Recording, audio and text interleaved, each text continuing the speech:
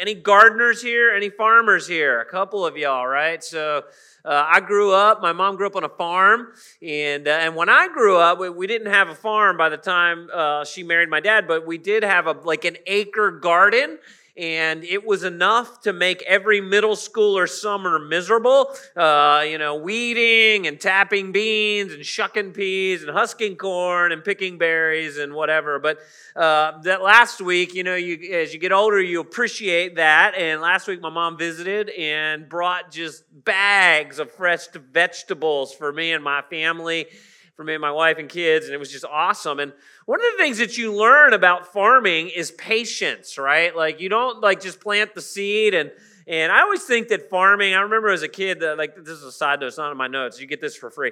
And so, I just remember, my dad and I, before the farming season, the gardening season, we would go to my friend's house who had cattle and shovel manure, right? And we'd put that all over the garden, and we'd plow that in, and I'm like, only God could come up with the idea of you take a dead seed, you put it in the ground, you cover it with cow manure, and then water it, and it grows. Only God would come up with that idea, right? That's the craziest idea ever. But it takes patience to farm, right? You don't plant the seed, and out comes the fruit or the crop.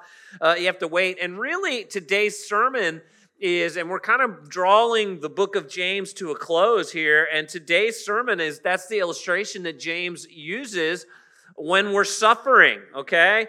And I think this text kind of comes full circle, where if you remember the very first week, what did James remind us? Count it all joy, my brothers. Anybody remember what comes next? When you go through various trials, right? And so today it kind of comes full circle with he's now talking about to a group of believers that are going through a difficult time. They're suffering. And I would tell you, and so this is not going to encourage you, but you came to church this morning, so you're either in a trial, you're coming out of a trial, or you're about to go into a trial, right? Life's hard, it's broken until Christ returns and he sets everything right. It's difficult. And so James gives us some real tools here at the end of the letter to remind us, man, how do we suffer well? And part of that is really thinking like a gardener, thinking like a farmer. So let's dive in, all right? The first thing that James reminds us this morning is we need to have patience when we're enduring difficulty or enduring suffering, right? We have to remind our mind and remind our heart to be patient. And actually the idea here, the word in the original language is not just going through difficult seasons or difficult circumstances, which we all, maybe you're here and you're struggling with a health condition, right? Or a financial challenge or whatever. But the actual word here is dealing with difficult people. Anybody have difficult people in your life, right? Anybody married to one of them, right? That my wife's hand would be like, yes, I'm married to a difficult person. So when we're dealing with difficult people, right, we have to have patience, James says. In fact, this letter was written to people that were poor, and they were probably suffering injustice at the hands of the cultural elites. And so, James is encouraging this church to have patience, which, of course, anybody know what patience means? Anybody know what define patience? Anybody know?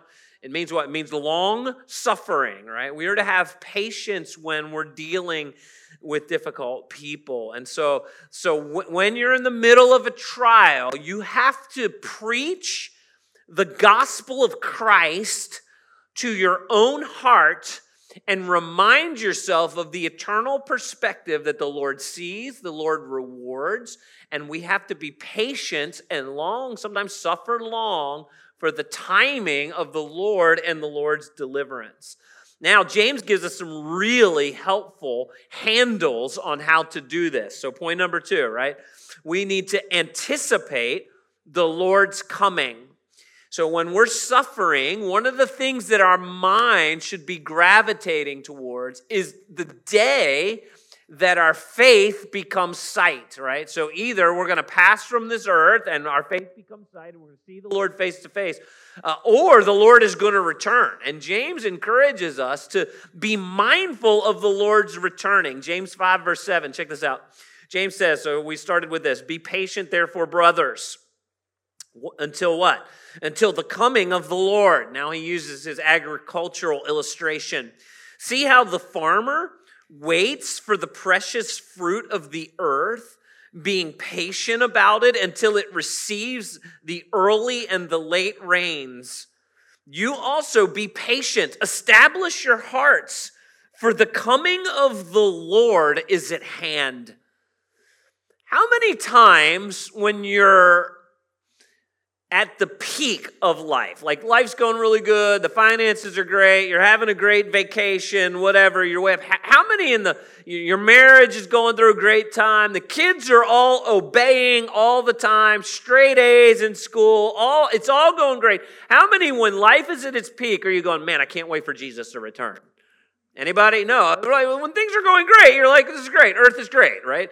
It's usually when things aren't going so great, right? How many, when you're low, you're struggling, your heart is hurting, your body's suffering, there's something going on that causes suffering. How many of you in that moment go, man, I sure wish Jesus would come back right now? Anybody think like that? I do, right? Man, I can't wait to be with the Lord one day. And so there is an actual element to suffering that encourages us to be eternally minded. And I think that's healthy, and I think that's good, actually. So now a couple thoughts I want to give you on the idea of focusing on the return of Christ. And James here reminds us that as Christians, verse 8, where he says, for the coming of the Lord is at hand, the theological word that we like to use for this is the return of Christ. As Christians, we should remind ourselves the return of Christ is imminent.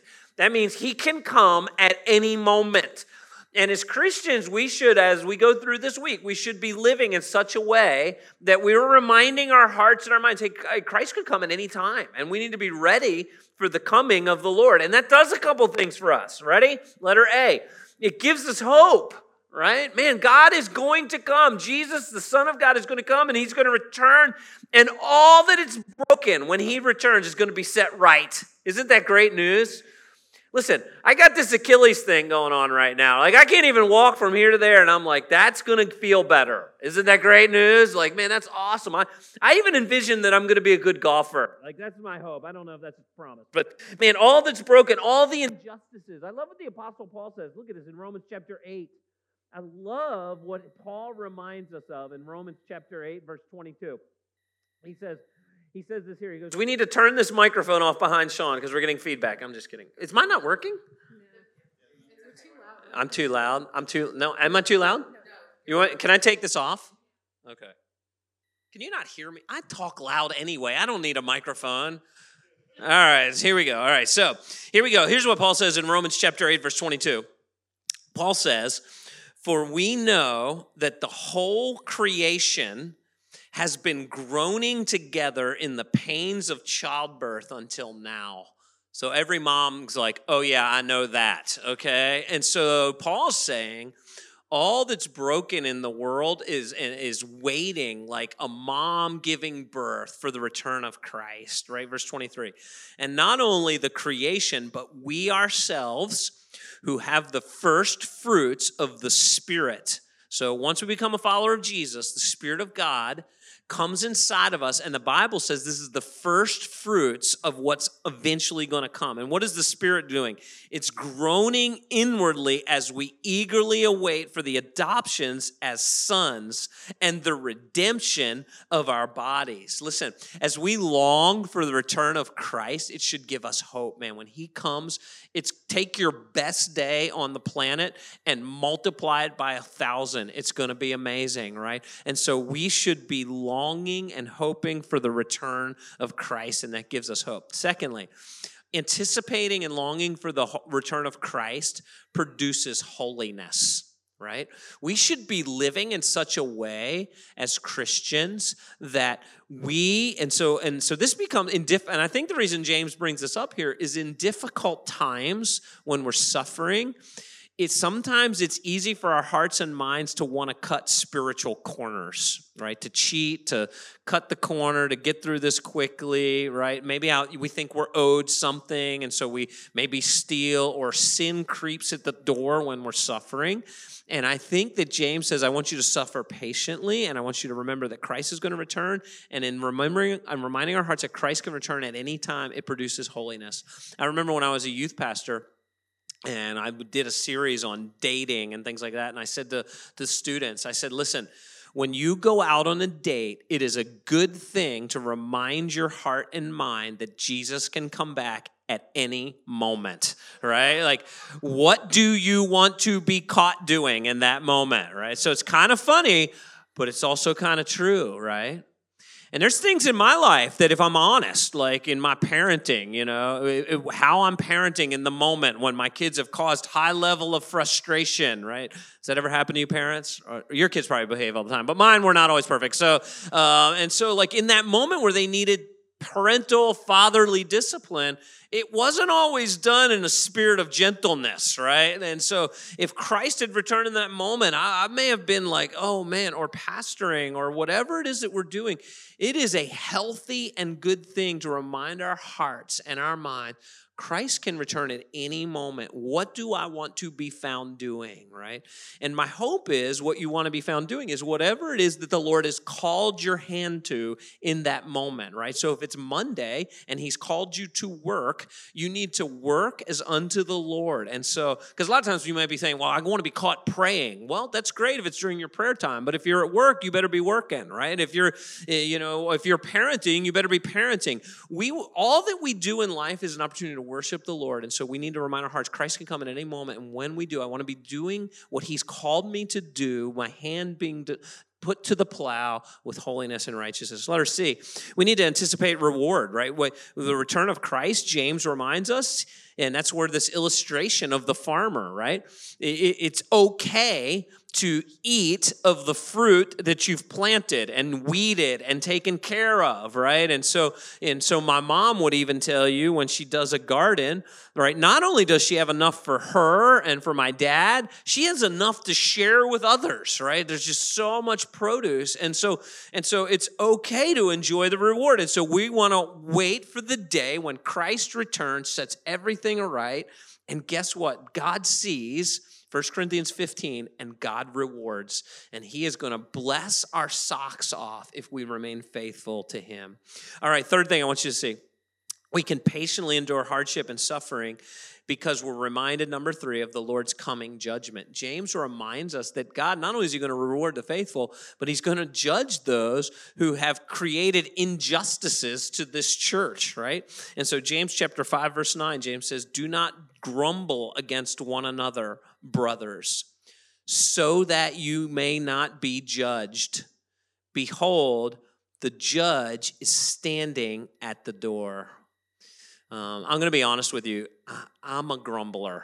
All right, this passage convicted me, man. I can be a grumbler. One of the things that the Browns do a lot, I don't know if you guys do this. I hope you do, actually. The Browns at my house, probably 3 nights a week, we find some time to sit down around the table and play a game. Any game players here? And we play them all, man. We play lots of games. And so my daughter, the whole time we're playing the game, whatever it is, and we play card games, board games, whatever, the whole time we're playing a game, I'm grumbling. These are the worst cards. This is the worst deck. I'm going on and on. Nothing's going my way. And then I end up winning. And she's like, why do you grumble and complain? I said, because I felt like I was going to lose, and I like to win, And so I just grumbled throughout. And when we're suffering, man, it is easy to grumble and complain. And you know what it's easy to do? It's actually easy to look at a brother or sister in Christ, maybe someone in your small group, someone in your church, who God seems to be blessing while you're suffering, and begin to even grumble against others, right? And be like other believers and think, man, why do they have it so easy and I have it so difficult?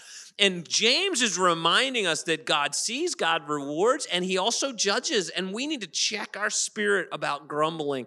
I'll tell you, nothing makes me more nervous in a church than disunity and grumbling, right? Like, oh, I can't, like if you have an issue with someone, I always say this, if you have an issue with someone, go to the leader or go to who you have an issue with and get it straight. We're all for a healthy, clearing conversation, but it is not healthy to be a grumbler, right? And James warns us here that we are, and it's especially easy when we're suffering to become a grumbler. Now, I've got really good news for you. Anybody, well, I'm not going to ask for a show of hands, but everybody's hand would go.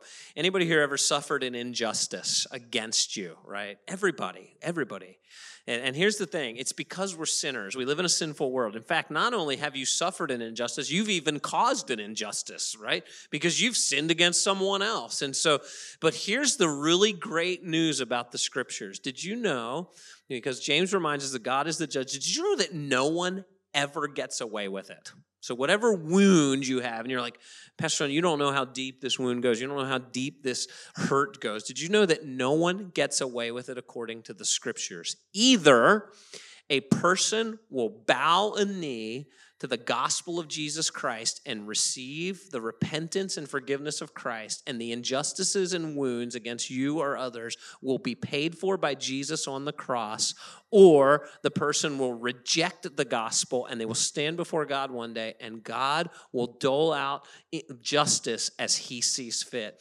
Paul says in Romans chapter 12, he says, vengeance is mine, saith the Lord, right? We don't have to seek our own revenge. We don't have to seek our own justice. The Lord promises to take care of that. And so it frees us up as believers to forgive people and turn justice over to the Lord in his timing. Isn't that great news? And so we don't have to walk around as Christians and be bitter and worried about injustices, because the judge is standing at the door and he will judge righteously and perfectly. All right, number 4.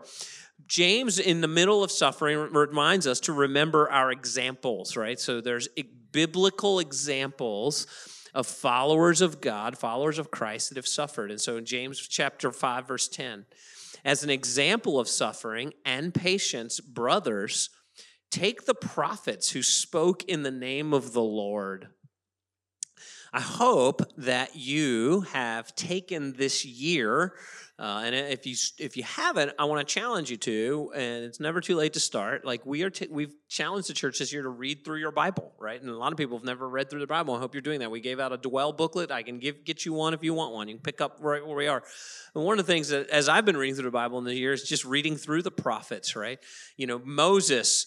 I mean, as soon as God, can you even imagine the plagues and the parting of the Red Sea and all the amazing things that the Lord did to deliver the people of Israel? And as soon as they get out into the desert, making their way to the promised land, the first day they're thirsty, the people start grumbling, right? Like Moses dealt with so much grumbling. I don't know how he did it, right? I mean, incredible, right? He was a prophet. Elijah. Remember, Elijah took on the prophets of Baal, and then he was exhausted afterwards, and he suffered for the Lord. And Jeremiah was the suffering servant and wrote for us Lamentations, right? And I always love Hebrews. So Hebrews chapter 11. Anybody know what we kind of call Hebrews chapter 11? What do we call it? The Hall of what? Faith, right? The Hall of Heroes, Hall of Faith, right? So it's all these folks that walked with the Lord in faith. And I love Hebrews 11 because the first half of the heroes of the faith receive earthly blessing. Like we see that in the text. They get blessed by the Lord. They faithfully follow the Lord. The Lord takes care of them on earth and blesses them. And then we tend to skip over verse 36. Okay, so check this out. Hebrews 11, verse 36. So he goes through all the ones that have been blessed, the author of Hebrews, and he says, but others suffered what? You guys with me? Awake? Here we go. We're going to read it out loud. But others did what? Suffered what? Mocking, right? Flogging. Chains, imprisonment. Aren't you glad you came to church this morning, right? Like this could be the journey you're on, right? This is the journey some of the prophets were on. They were stoned. They were sawn in two. Did you know that was in the book? The speculation is that's Isaiah, actually. We don't know for sure, but the speculation is what happened to the prophet Isaiah. They were killed with the swords. They went about in skins of sheep and goats and destitute and afflicted and mistreated, of whom the world was not worthy, wandering about in the deserts and the mountains and the dens and the caves in the earth. Even Jesus said this in John chapter 15. He said, remember the word that I said to you? The servant's not greater than his master. If they persecuted me, they will also persecute you. Listen, this side of heaven, I think we have to be really, really careful. We don't always know what's coming our way, right? We might serve the Lord and he might bless our socks off with things of the earth. And if that's your lot in life and God has gifted you that, like, praise God for that. First Timothy, Paul says, God has given us all things for our enjoyment. And I believe that to be true. But there are times that we're serving the Lord, and with that comes difficulty and suffering. In fact, one of the mistakes that the Pharisees made in talking to Jesus, they always assumed if you suffered, it was because there was personal sin in your life. That's not always true. All right.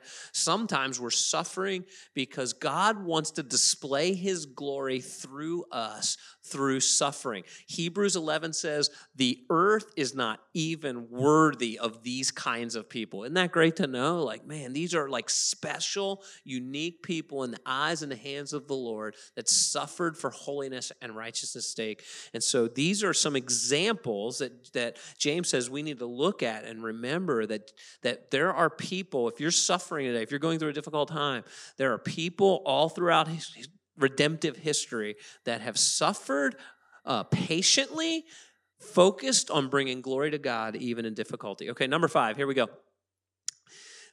James encourages us, and I would tie this back into the first couple verses of James chapter 1, that we are to count it all joy and find comfort in God's purposes for suffering, to find comfort in God's purposes for suffering. And so James chapter 5, verse 11, James says, behold, we consider those blessed who remain steadfast. You have heard of the steadfastness of Job, and you have seen the purposes of the Lord. And so hopefully, and I'm assuming most of you do, but you know the story of Job, right? Job, if you want to read a very unsettling passage of Scripture, right? How many people came in this morning going, I want to read an unsettling passage of Scripture? All right, so Job chapter 1 is unsettling to me, right? Satan comes into the presence of God. God's blessing Job. God says, hey, check out my servant Job. Like, he's faithful in all his ways. And Satan, what does Satan do? Well, take all the stuff away and see if he still blesses you, right? Like, I always read that and like this is like a cosmic dare of which Job is in the middle, right? And so in that, the rest of the next few chapters, Job loses his income, he loses his wealth, he loses his reputation, he loses his children, he loses his health. He even loses the support of his wife for a time. He says, why don't you just curse God and die, right? And in all of these times, Job continued to worship the Lord. Now, Job took issue with God, and he had questions for God, but in that, he trusted the Lord. And James says, consider Job, who was steadfast. And a couple things and he says, and you see out of the life of Job, James says, the purposes of the Lord. What are some of the purposes of the Lord? Well, Job's faith, letter A, Job's faith proved genuine, right? That in this journey of suffering and difficulty, Job never lost his faith. Does anybody know?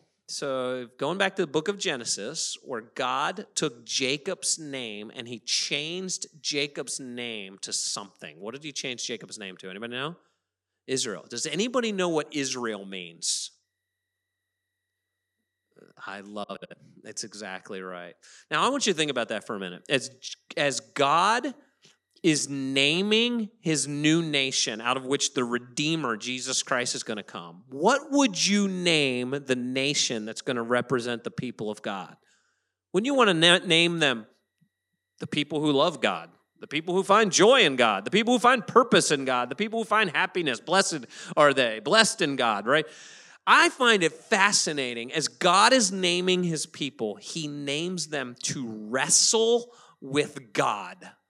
And I love that because, listen, if you're being honest, there's times in your spiritual journey, man, where God's showing up and he's powerful and he's real and it's joyful and he's blessing. And there are times where you feel like you are in the desert or you're suffering. This morning I was leaving Yorktown. I got to minister and pray with one of our ladies who's a young widow, man. Her husband died way too young and she's suffering, right? But yet she shows up and she worshiped the Lord this morning. Some of you are here this morning and you're suffering, and when you show up and worship the Lord, can I just tell you, it encourages me as your pastor. Because here's the deal. You could say, you know what? God's not real. God's not with me, whatever. But the fact that you show up and you worship anyway, and you cling, and you kind of in some ways go in hand-to-hand combat with God Almighty. Now, you're going to lose that battle because Job lost that battle, okay? But you're still saying, I choose to believe even when it's difficult. You're wrestling with God in the midst of suffering. Thank you for continuing to journey in faith. It doesn't mean it's always easy. You still grappled with God and said, I'm believing no matter what. Amen, church? And so, man, let's encourage one another like that. We'll just let her be, right? Job grew closer to God, and ultimately he's humbled by God, and he continues to worship the Lord even in difficulties. And then letter C, Job receives the increased blessing from the Lord. And so, again, God sees 1 Corinthians 15, resurrection of Christ. What's the so what after Paul spends the whole chapter of 1 Corinthians 15 on the resurrection of Christ? The final so what is, therefore, God sees, God rewards. He's going to take care of us, okay? And so Job receives this increased blessing. All right, number 6, here we go.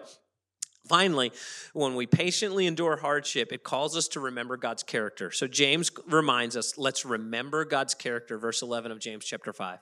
He says, behold, we consider those blessed who remain steadfast. You have heard of the steadfastness of Job, and you have seen the purpose of the Lord. And then he finishes with this, how the Lord is compassionate and merciful. Listen, when you're in the midst of suffering, it's easy to think, man, I've been forgotten. You haven't been forgotten. Amen? God is with you. He's a compassionate God. Letter A, James says, God is compassionate. 1 Peter 5, I love 1 Peter 5, where Peter says, cast all your, anybody know the verse? What? Cares. Not some of them, right? All of them. Worried about your finances, cast that care on God. You're worried about how you're going to make your mortgage. You're worried about rising inflation. You're worried about whoever's the president, like the next president's going to dictate your life. Right? Cast your care. You're worried about your pet. You're worried about your children who are not following the Lord. Like you can cast all your cares on God. Why? He cares for you. The creator God of the universe cares for every single one of you in this room. It's amazing, right? And so we get to go to him. He's compassionate. We cast our cares. And when we cast our cares on him, letter B, James reminds us he's merciful. Like God does not give us what we deserve. Even when Shaun Brown is grumbling, he still doesn't get what he deserves because God is merciful. I praise God for that, man. If I got what I deserved, I'd be a mess, right? God is a merciful God. And now finally, last verse here this morning. It feels like a little bit of an awkward transition that James makes here, but I really, really love this verse. I actually thought about leaving it out, but I just want to hit on it, and I think it has its place. So it's James chapter 5, verse 12. Ready? But above all, my brothers, do not swear either by heaven or by earth or by any other oath, but let your yes be yes and your no be no, so that you might not fall under condemnation. Here's why I think James tacks this on in the section that he's teaching about suffering. And so point number 7 is your words should be a measure of your integrity. I think when we are suffering, it's easy to think that we're a victim of circumstances. And sometimes when we're suffering, we think we can cut in corners of integrity and righteousness because we think we deserve something, right? More than we're getting. And I think James is reminding these believers, even when you're suffering, let your words be true. If you said yes to something, see it through. In fact, the Jews had a really complex system of oaths, okay? So they would take an oath, and if they swore by earth, it meant one thing. If they swore by the temple, it meant another thing. If they swore by heaven, it meant another thing, right? And if you swore by Jerusalem, it meant another thing. It would be like us going, well, I swore by Washington, D.C., and I didn't swear by Richmond, so I didn't quite mean it quite as much, right? And so James and Jesus taught this in Matthew chapter 5 too. So James of course, heard the teaching of Jesus, and he's like, this is ridiculous, right? Yes and no is sufficient. Amen? And so if you say yes to something, see it through. And by the way, one of the things that I've learned in pastoring, and I think some of you guys, when your life gets really, really busy at times, there's a second word that James encourages us to use that I have found to be extremely freeing at times and really hard to say. You ready for the word? No. Right? Like, you know what? No, I'm just too busy right now. I can't take that one on because I want to see it through. If I'm going to say yes, I'm going to see it all the way through. And I think sometimes, especially if you're a leader type, you think you got to, one of the I'm going to give you a slogan we use behind the scenes at Coastal sometimes. Sometimes I say, if you want to get something done, find a busy person and give it to them. Okay? Because busy people get more stuff done. And so, and sometimes busy people, because they're leaders, they say yes to too many things. And all of a sudden they're like, I don't know if I can see that through. I said yes to it. I want to be mindful of James and have integrity and see it through. But sometimes a really freeing word is, hey, you know what? No, now's not the time for that. No, I'm going to say no to that for now, right? Isn't that freeing? Anybody say no? All right, practice it with me. Here we go. Count of 3. 1, 2, 3. No. Doesn't it feel great just to say that? No, I'm not doing that. So, and we're all freed up. Don't say that to your spouse. Okay, so listen, I know we all come in here with our burdens this morning. And so I want to tell you a story. I told this story at Yorktown on the very first week when we started James. So if you were there, you heard it, okay? So forgive me if you've heard it. But I want to, because I think James brings this full circle, I want to tell you the story, and then I want to do a benediction, okay? And anybody know what a benediction is? What's benediction mean? Anybody know? How many of y'all old school church people, and you remember they benedicted every week, right? Okay, the word benediction means blessing, and so I want to speak a blessing over you, and then we're going to close with singing, okay? So here's the story I want to tell you. The story I want to tell you is a true story. It's about a woman that many of you know, but probably most in this room will not know. She began following the Lord later in her life, and those of us who knew her knew that God had really radically changed her from the inside out. And she was probably one of the most joyful people I ever knew. And she left just an incredible, lasting impression on me for sure, and many, many others who knew her. Now, even though she was filled with joy, her journey was extremely difficult. I suffered at levels that many people, I don't know many people that suffered like she suffered. I mean, she was in the throes of suffering. Her journey began, that I remember the difficulty, somewhere between 2010 and 2012. She was diagnosed with a very aggressive form of breast cancer. She went through lots of procedures and was declared to be cancer-free after a couple years of treatment.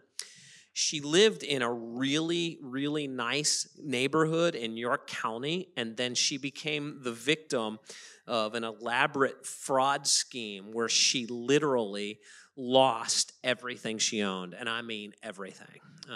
Total poverty. In fact, I was with Pastor David when we were helping her move, and we were in Pastor David's little pickup truck at the time. He had a little pickup truck, and we had taken everything she owned that she had left, which was basically the shirt on her back, and we put it in this pickup truck. That's all she had, and we were moving her to she didn't even have enough money to rent an apartment. There was a friend that was taking her in. She had to live with someone else, and I remember, as we're looking at this little bit of stuff that she had left in front of this pretty nice house in York County and going, man, what a transition, to go from this to having nothing. During this time, while she was a victim of this fraud scheme and had lost all her finances, her cancer came back with a vengeance. And the doctors told her that things did not look good. And so myself and the elders of Coastal, we felt like she fell under the teaching of the Apostle Paul in 1 Timothy, and that she was a widow indeed. And so we said, we're going to take care of her. And so one of the things that Paul says in Timothy is if there's widows, they should serve in the church. So we gave her a job at the church, and she took over our front desk job. She was very poor. She had terminal cancer at this point. And if you didn't know what I just told you, you'd have had no idea what she was going through. She was the most joyful, enthusiastic. Everybody who walked into our building felt loved. In my meetings with her, as I was counseling her and coaching her, She had completely forgiven the person that had defrauded her of all her money. She never grew bitter at one, never. She had forgiven them and was asking that this person would come to know Jesus. And so this person's name was Martha Bennis. Some of you may remember Martha. Martha went home to be with the Lord on February the 5th, 2019. Far too young. And I can honestly say, I don't know many people who stared down death with such a quiet and peaceful resolve. Martha told me 2 weeks before she passed, I was asking her, I said, Martha, how is it that you're processing dying so young with so much joy? How is that exuding from you? And here's what she said. She said, I am humbled that the Lord would want me home so soon. Like, who says that? You know who says that? Somebody that's longing to see the day of the Lord. Someone gets up every day and says, I can't wait for Christ to return. It's going to be way better.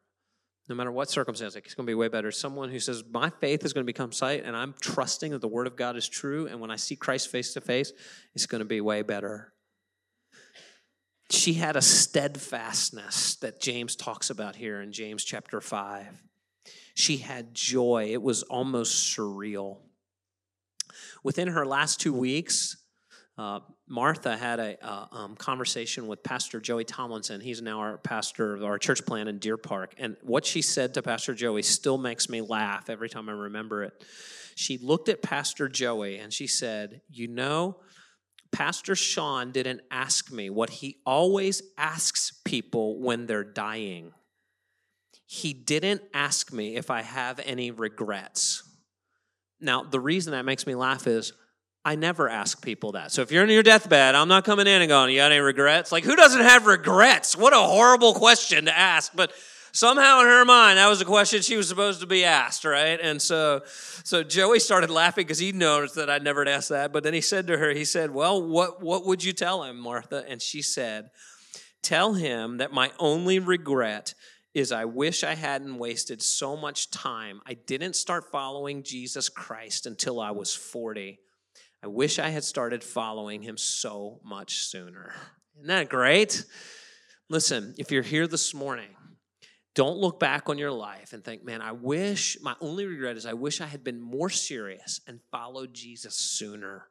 Listen, if you're a young person here this morning, find an old person who maybe started following Jesus a little later, and they will tell you, man, I wish I had started following Jesus sooner.